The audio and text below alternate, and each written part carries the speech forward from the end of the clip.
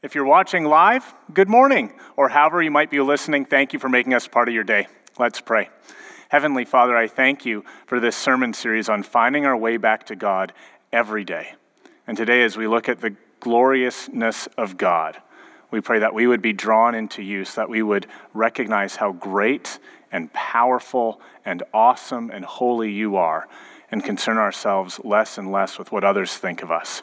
Please help us to see, to hear, to know, and to understand what it is that you want to say to each and every one of us this morning, we pray.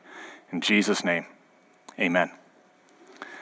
Confessions of a people pleaser. You probably know someone who goes out of their way to make others happy. You might even be one of those people yourselves. You can look at the scriptures and say, well, isn't that kind of what God wants us to do? To put others in front of ourselves?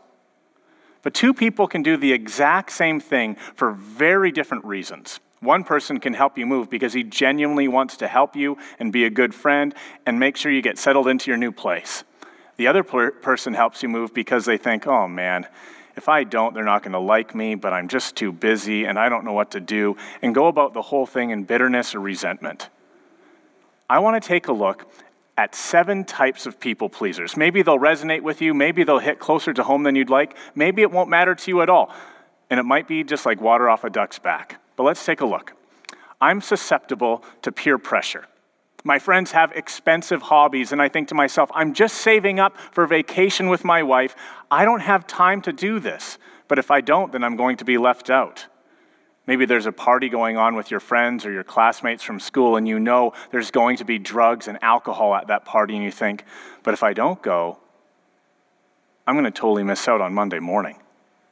Maybe in your office there's a big fantasy football draft, and you can't stand football, and you don't care how many catches a wide receiver makes, but that's what everybody talks about throughout the week. Maybe you avoid people who don't like you. You're in a grocery store and you see someone who you know without a doubt is not a big fan of yours, and suddenly the ingredients on the back of that Oreo box look so much more interesting than it did just seconds ago. And maybe you can get away with it in a grocery store. But how do you play the foyer shuffle here at church? Are you afraid of sharing the gospel? You really like fill in the blank. Your sister-in-law, your coworker, your neighbor, your close friend, but you're afraid that as soon as you share the gospel with them, they're going to completely write you off as one of those religious nuts, and you're going to lose one of your close friends. You feel guilty saying no. Anytime somebody asks you to move, you just feel compelled that you have to do that. You don't know how many 3-year-old birthday parties you get invited to as a single before you say, I just don't want to go anymore. Or that same couple keeps inviting you out for dinner and you think, I don't want to. You don't know how to share your own thoughts and feelings. Sometimes being a people pleaser means that you are a world-class listener. Because when it comes to politics or religion or how to parent somebody else, you completely disagree with what the other person has to say, but you won't share your own thoughts and feelings because you really want them to like you. Maybe you need a lot of validation. Doesn't your friend realize how much work it took to drop off that meal? You spent a whole afternoon at your friend's house building a deck or watching your girlfriend's little kid. Can't they at least invite you over for supper or do something to say thanks? And really it all boils down to this. I go to great lengths to not upset others. Well, there's many other examples. This is kind of the bottom line, isn't it? People pleasers will go to great lengths not to lose a relationship. Small lies to be on the right side of the discussion. Put away your values for a little bit just so you can keep hanging out with that friend. Holding back your thoughts and your opinions completely to yourself. How does one overcome this destructive pattern? I'm not looking for a show of hands, but do any of those ideas resonate with you? I know they certainly resonate with me. Now, just so we're clear, I'm not saying to never help a friend who needs help when you don't feel like it, or to always share your thoughts and feelings. God has given us wisdom and discernment for a reason. But do you find yourself living a pattern in which you get hurt so that somebody else might feel as though they have a friend? We're currently in a sermon series called Finding Your Way Back to God Every Day, and seeing how the greatness and the goodness and the gloriousness and the graciousness of God is so much better than what the world has to offer. These attributes of God probably aren't new to you, but we need to be constantly reminded how they impact us every single day. We started off with God is great, so I don't have to be in control. Last week we looked at God is good, so I don't have to look elsewhere. And this week we're going to look at God is glorious, so I don't have to fear what others think. Tim Chester writes about these ideas in his book, You Can Change, and he says, one common reason why we sin is that we crave the approval of people or we fear their rejection. We need the acceptance of others, and so we're controlled by them. For those of us in this room who are recovering people pleasers, what can we do to keep our eyes focused on God, to fear Him in His gloriousness, rather than fear those around us? Unfortunately, there's no magic pill for this to take place. And I had a few different passages of Scripture that I was looking at, and I thought about the idea of walking through a journey with one biblical character. And so we're going to look at the first few chapters of the book of Exodus and see the beginning of Moses' life and what happens in those upcoming chapters and how he overcomes this fear himself. If you have your Bibles with you, you're certainly more than welcome to follow along in the book of Exodus. The book of Exodus is the second book of the Bible. The big numbers are the chapter numbers, the small numbers are the verse numbers. And whether you flip there in your hard copy or scroll there on your soft copy, that's where we'll be today. A little bit of context as you open to the book of Exodus. The Israelites, also called the Hebrews, are currently living in the land of Egypt. At the end of Genesis, Jacob and Joseph bring their family to Egypt, about 75 people in total. By the time that Exodus begins, we don't know exactly how many years have passed, but the Israelites have multiplied significantly, and there are thousands of them. And this upsets Pharaoh, the king of Egypt. He has chosen to make the Israelites his slaves and put impossibly heavy burdens on them. However, the more the Hebrews are oppressed, the more they just start multiplying like rabbits. So the king decides to show how ruthless he really is. He pulls the Israelite midwives together and says, when you see a Hebrew woman giving birth, if she has a son, you are to kill him. But if she has a daughter, you might let her live. In chapter 1, verse 17, we read this, the midwives feared God and did not do as the king of Egypt commanded, but let their male children live. And the stage has been set in that opening chapter.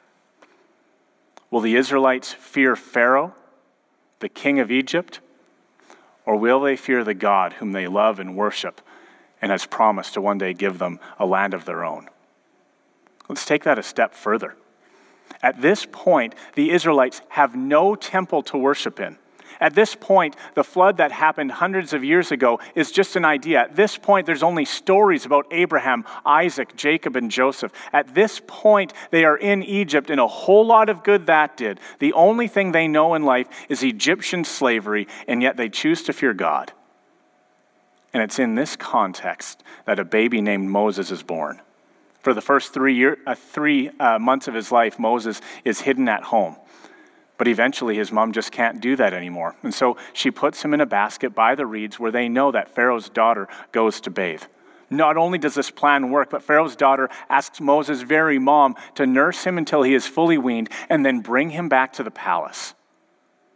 If your knowledge of Exodus comes from classic movies like The Ten Commandments or a little bit more recently, The Prince of Egypt, as well made as both of those movies are, there's scenes in both of them where Moses finds out that he's actually an Israelite. But that's not the case. In chapter 2, verse 11, we read, one day Moses had grown up. He went out to his people and looked on their burdens, and he saw an Egyptian beating a Hebrew, one of his people. So you know what Moses does? He looks both ways, makes sure nobody's listening, and bam! Not only does he strike the Egyptian, but he kills him completely. The very next day, he's walking around doing the same thing, and this time he sees two Hebrews fighting, and he goes in between them to stop the dispute. However, rather than being grateful, they look at him with disgust and say, who made you a prince and a judge over us? Do you mean to kill us as you killed the Egyptian? And even without social media, the word goes through the fire fast. And quickly, Pharaoh finds out what took place. and he says, I'm going to kill Moses. The Egyptians are mad. The Israelites are frustrated. And so Moses runs away. I know this message is about overcoming fear, but I think we can give them a little bit of a pass here. We allowed the Jews to run out of Germany a few years ago. We didn't critique the Syrians who ran out when they were known that they were going to die. Pharaoh is the world's most strongest, most powerful man, and he decides to kill Moses, and so Moses bolts. He flees to the land of Midian where he meets a nice woman. He settles down. He has a family. And between the end of chapter 2 and the beginning of chapter 3, 40 years go by. Not 40 days, not even 40 months. 40 years. Until one day, which probably began like any other, Moses was caring for his flocks when he sees a burning bush, and he stops in his tracks. Drawing closer to this phenomenon, a voice cries out from the bush, "Do not come near. Take off your sandals from your feet, for the place where you are standing is holy ground." And these powerful words from chapter 3, verse 6, "I am the God of your father, the God of Abraham, the God of Isaac, and the God of Jacob." And Moses hid his face, for he was afraid to look at God. Verses 3 and 7. God continues, "I have surely seen the misery of my people in Egypt. I have heard them crying out because of their slave drivers, and I am concerned about their suffering. I have come down to rescue them from Egypt and to bring them to the land I have promised them, a land flowing with milk and honey." And Moses, this is how I'm going to do it. I am sending you to Pharaoh to say, "Let my people go." Let's pause for a moment and think about what Moses has just seen. For 40 years, he is living in the land of Midian. He's met a wife. He's raised up some kids. He has flocks of his own. He's probably walking that very same pasture that he has fed his flocks on literally hundreds of times before. And suddenly one day he sees a burning bush. And drawing closer, a voice speaks out to him. When it says that he covers his face, it almost certainly means that he lied prostrate down before receiving the commission to go and set his people free. In Scripture, when we read the word glory, it means there is a heaviness, a weightiness, a sense of awe that is taking place. For me, I sense that glory when I go to the mountains, hopefully once a year, and I see these incredible pieces of nature. And for me, that shows the glory and the beauty and the majesty of God. For some of you, it might be listening to a beautiful piece of music. For some of you, it might be taking your camera and taking pictures together, or having deep conversations with friends, hearing a great prayer, or listening to a powerful message. In front of Moses, his very eyes, there is a weight, a heaviness, a sense of awe in what is taking place. So how does Moses respond? "Who am I that I should go to Pharaoh and bring the Israelites out of Egypt?" I love this, verse 13. "Suppose I go to the Israelites and say to them, 'The God of your fathers has sent me to you,' and they ask me, 'What is his name?' What shall I tell him?" I love that response to verse 13. You know, God, I hear you. You're burning a bush and there's a voice coming from it. You've spoken to me. You've given me this great commission. Suppose I listen. Suppose what? Moses, God is glorious, so you don't have to fear others. But how often do we buy into that very same lie that Moses is? We're basking in the God of creation. We're sitting in a main auditorium hearing a powerful message. We're spending a great conversation with our closest friends, and then you hear the Holy Spirit speaking into your life. Invite your friend to Alpha. It's time that you have that difficult conversation with your spouse. When are you going to make things right with your neighbor? It's time for a new great group of friends. You have to learn to say no. And in the midst of that powerful God moment, you just go, "Yep, not interested." God is glorious, so we don't have to fear others. And God isn't about to let Moses off the hook. He is a Hebrew who was raised in Pharaoh's palace, schooled in the ways of Egyptian, has access to the king, and God says, Moses, you have a job to do. In response to Moses' question of, who shall I say sent me? God says, I am who I am. This is what you are to say to the Israelites. I am has sent you. And then God doubles down on his expectation of Moses and gives him a sign. Throw your staff on the ground. It will become a snake. See that your hand is clean? Put it in your pocket. It's leprous. Put it back in your pocket. Now it's not. If that still isn't enough, take water from the Nile, throw it on the ground, and it will become blood. Equipped with this knowledge of God and the signs of God, Moses and his brother Aaron eventually get into Pharaoh's palace, and they say, this is what the Lord, the God of Israel, says, let our people go. Pharaoh's response, Moses, are you serious? The people of Israel, all these Hebrews have become my slaves. Egyptians don't need to work because God's people are doing all the work for me. My entire workforce. Where would I get all this free labor from in the future? And who is your God that I should fear him? And then to make matters worse, Moses and Aaron leave. And Pharaoh calls his foremen and his slave drivers together. And he says to them, the Israelites have it too easy. Instead of just making their quota as they were before, make them make their own bricks and still have to perform that quota.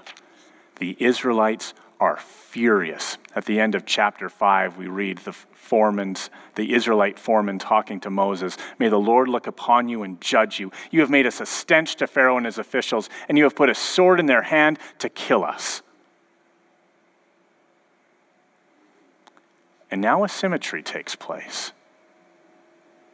40 years earlier, a much younger prince of Egypt has upset the Pharaoh and been despised by his Hebrew brothers, and he bolts. But now, 40 years later, history is repeating itself. To quote the great Yogi Berra, it's like deja vu all over again. But Moses has changed.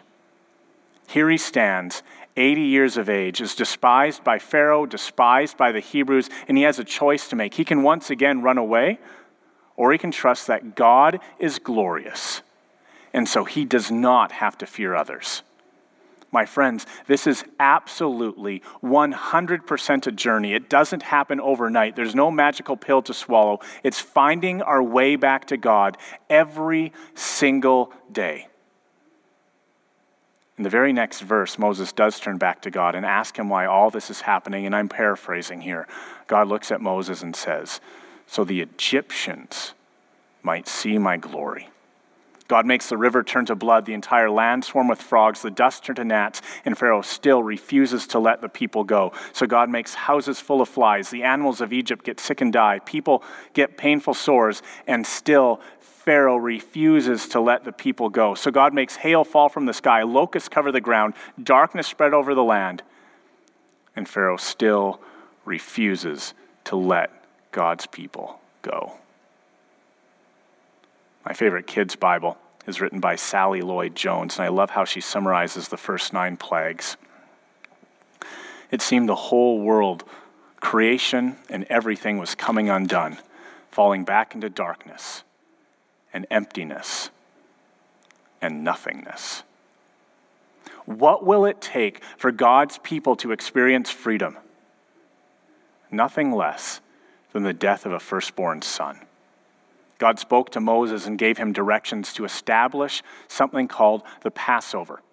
The Israelites were to take a perfect, holy, spotless lamb, sacrifice it, take its blood, and put it on their door frames. If the Israelites choose to do this and to be faithful to what God is calling them to do, an angel of death will pass over the homes of the Israelites and will attack the homes of the Egyptians. That night there was great wailing throughout all of Egypt, for the angel of death killed the firstborn son in every single Egyptian household. For the Israelites, it was a sense of awe, a weight, a heaviness in what took place. God has shown his glory. The Israelites received their freedom, but it also comes at an incredible cost to the Egyptians. For Pharaoh, enough's enough. In the middle of the night, he calls Moses and his brother Aaron, and he says, take your people, leave. The Egyptians too have had enough, and urge the people, get out of the country, take our stuff, just get out of here. We don't want to deal with this anymore. Leave. So Moses gathers the Israelites, more than 1 million of them, and they leave behind the nation of Egypt to go walking across the desert. I love this next part. God's relationship with Moses has a bit of a rocky start in chapter 3. Moses hasn't quite grappled with this idea of fear of God versus fear of man, but by the time we reach Exodus chapter 14, they almost sound like friends. Let me read this to you. Then the Lord said to Moses, tell the Israelites to turn back and encamp near Pi-hahiroth between Migdol and the sea. They are to encamp by the sea, directly opposite Baal-zephon. Pharaoh will think, the Israelites are wandering around the land in confusion, hemmed in by the desert, and I will harden Pharaoh's heart, and he will pursue them. But I will gain glory for myself through Pharaoh and all his army, and the Egyptians will know that I am the Lord. And everything happened exactly as God said. Word came back to Pharaoh that the Hebrews were wandering around lost in the desert when it struck him. What have I done? I've just let my entire workforce go. Lucky for me, they're so dumb that they got lost in the desert and have trapped themselves between the great sea and me. Army, gather together all the chariots and let us pursue the Israelites to the Red Sea. We have them trapped. Picking up in verse 10. As Pharaoh approached, the Israelites looked up and there were the Egyptians marching after them, and they were terrified. And they cried to the Lord. They said to Moses, was it because there were no graves in Egypt that you brought us to the desert to die? What have you done to us by bringing us out to Egypt? Didn't we say to you in Egypt, leave us alone, let us serve the Egyptian? It would have been better for us to serve the Egyptians than to die in the desert. And they exchanged the truth of God for a lie. They prayed for freedom, and God rescued them. They asked for a leader. God brought Moses. They wanted their enemies defeated, and it's about to happen. They want the benefits of God without any relationship or fear of God. And it sounds a little bit like us. We believe God saved us with the death of the firstborn of his son, but thank you very much, God. We will take it from here. I can handle the peer pressure I'm facing at work or school. I'm not avoiding that person in the grocery store. I just don't need the milk that I came for. I'll share the gospel when I'm good and ready to share the gospel. I don't need your help. But we do need God's help. Every single day. And because God is glorious, we don't have to fear others. Look at Moses' answer to the Israelites. Moses answered the people, do not be afraid. Stand firm, and you will see the deliverance the Lord will bring you today. The Egyptians you see today, you will never see again. The Lord will fight for you. You need only to be still. And then something incredible happens. The pillar of smoke that was leading the Israelites throughout the desert moves from being in front of them to being behind them. When the Egyptians squish the Israelites between themselves and the great sea, they can't see them, and nor can the Israelites see the Egyptians. And then Moses stretches his staff over top of the lake, and all night God sends a great wind. And so the morning when they wake up, there is a wall of water on one side, a wall of water on another side, and dry ground for the Israelites to walk through.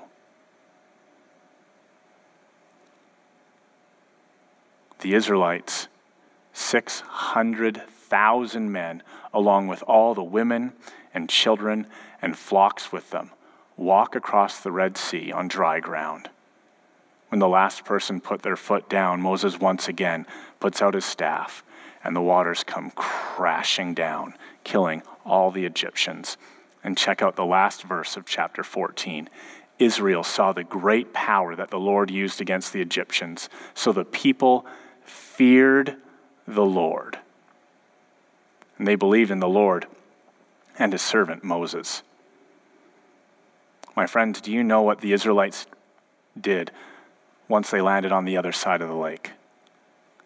They immediately worshiped. This is chapter 15, verse 1. Then Moses and the people of Israel sang the song to the Lord, saying, I will sing to the Lord, for he has triumphed gloriously. Again in verse 11, who among the gods is like you, O Lord? Who is like you, majestic in holiness, awesome in glory, working wonders? The answer to the fear of man is the fear of God. To capture his glory and remind ourselves over and over and over again how awesome and how powerful God truly is. The Israelites witnessed the glory of the Lord. Their prayers for freedom have been answered. They witnessed God plaguing the people of Egypt. They walked across the bottom of the sea. They escaped slavery. They know that they can worship the glory of God and not fear that of man. So how can we capture God's glory in our own lives? I think there's a few principles that we can pick out from today's passage. And the first is this: embrace the journey. There were a number of different passages I was debating preaching on this morning, but there was something about the journey that drew me in. We live in this on-demand society. It used to be a big deal just to drive to McDonald's and pick up a quick burger. Now you don't even need to do that. You can just call Skip the Dishes and they'll bring the burger right to you. My kids, 6, 5, and 2, don't even really know what commercials are. If a commercial shows up, they get all frustrated and wonder what's going on. Netflix and YouTube and Disney Plus and streaming services are great. But it's not real life. Real life is a journey. There are going to be ups and downs just like Moses had and just like the people of Israel had. In fact, as Moses leads the people through the desert, he reminds them again in Exodus, and in Leviticus, and in Numbers, and numerous times in Deuteronomy, fear the Lord. Do not worry about all these nations around you. Keep your eyes focused on the glory of the Lord. And if we expect today's sermon to be some sort of magic pill that after today, I'm not going to fear other people anymore. I'm no longer going to be a people pleaser. That's not realistic. But if we acknowledge that today is one step, maybe a big step, in the right direction, that some days are going to be better than others, there's going to be drawbacks, but ultimately we are going to move up and to the right, then we can embrace the journey with much more realistic expectations. The second idea is this: identify our root fears. One of the joys at looking at large passages of Scripture is that you begin to see themes start to emerge. In chapter 2, we see Moses learn that Pharaoh wanted to kill him, and the Israelites despised him, so he ran away. In chapters 3 and 4, when God is calling Moses to rescue his people, what were two of his excuses? God, the Pharaoh wants to kill me. The Israelites despise me. But there's growth this time. He doesn't run away. He starts to ask questions. At the end of chapter 5, the same thing happens a third time. Pharaoh hates me. The Israelites despise me. But now I fear the Lord. And we see great growth. So what was Moses' root fear? I'm just taking a guess here, but maybe that he didn't belong. I don't fit in with the Egyptians. I don't fit in with the Israelites. I'm a refugee where I stand with the Midianites. I just want to belong somewhere. If we go back to this idea of a confession of a people pleaser, understanding this isn't a complete list, is there something that resonates with you? Wow, I always fall to peer pressure. I avoid people who don't like me. I cannot share the gospel for fear that I'll be rejected. I need validation. What is the root? What is the fear of others that you need to deal with? That you can talk to with people in your small group or your triad or a mature Christian leader that you have a relationship with or can call one of us on staff. Like Moses, is it a desire to belong? Is it a longing for respect? Is it wanting to be accepted for the very first time? To bring a little bit of humor into this situation, I stumbled onto a quote from Eleanor Roosevelt that says, "You wouldn't worry so much about others think of you if you realize how seldom they actually do." Finally, and this is the most important, remember God's glory. What is the first thing the Israelites do when they land on the other side of that Red Sea? They worship. We so quickly exchange the truth of God for the lie. What is the truth of God? You need to tell yourself right now. What is the truth of God? You need to tell yourself right now. I love this quote from Martin Lloyd-Jones. Have you realized that most of your unhappiness in life is due to the fact that you are listening to yourself instead of talking to yourself? Do you catch the difference? You're beating yourself up. Well, people might be doing this. Well, people might be thinking that. And you're just listening to all these negative voices. What happens if we start talking to ourselves, replacing the lie with the truth of God? What is the truth that you most need in your life right now? Is there a verse? Is there a promise that you can memorize, that you can put on a sticky tab and put it on your bathroom mirror to remind you every single day of God's goodness? What is the truth you need in your life right now? This isn't about behavioral modification. This is radical heart change that only God can do. You know, the Israelites were given this great sign. Of the 10 plagues that God brought to Egypt, the Israelites were little more than passive observers for the first 9. 3 sets of 3 to show God's strength, his power, and his might. But that all changes between the 9th and the 10th plague. The Israelites were to take a lamb out of their own flock, to sacrifice it.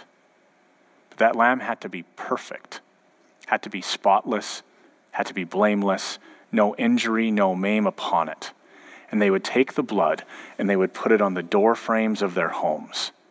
Follow this command, said God. Believe in me, and the angel of death will pass over your house. Failure to comply, and your firstborn son will die. Even for the Hebrews, the glory of freedom still came with a heaviness and a weight of what took place. On this side of history, we still know that glory, that heaviness, that weight. Because God, who loves the world so much, gave up his one and only Son, that whoever believes in him shall not perish, but have eternal life. It is by his body, which is broken, that we are healed, and by his blood that we are saved. Let's take these together.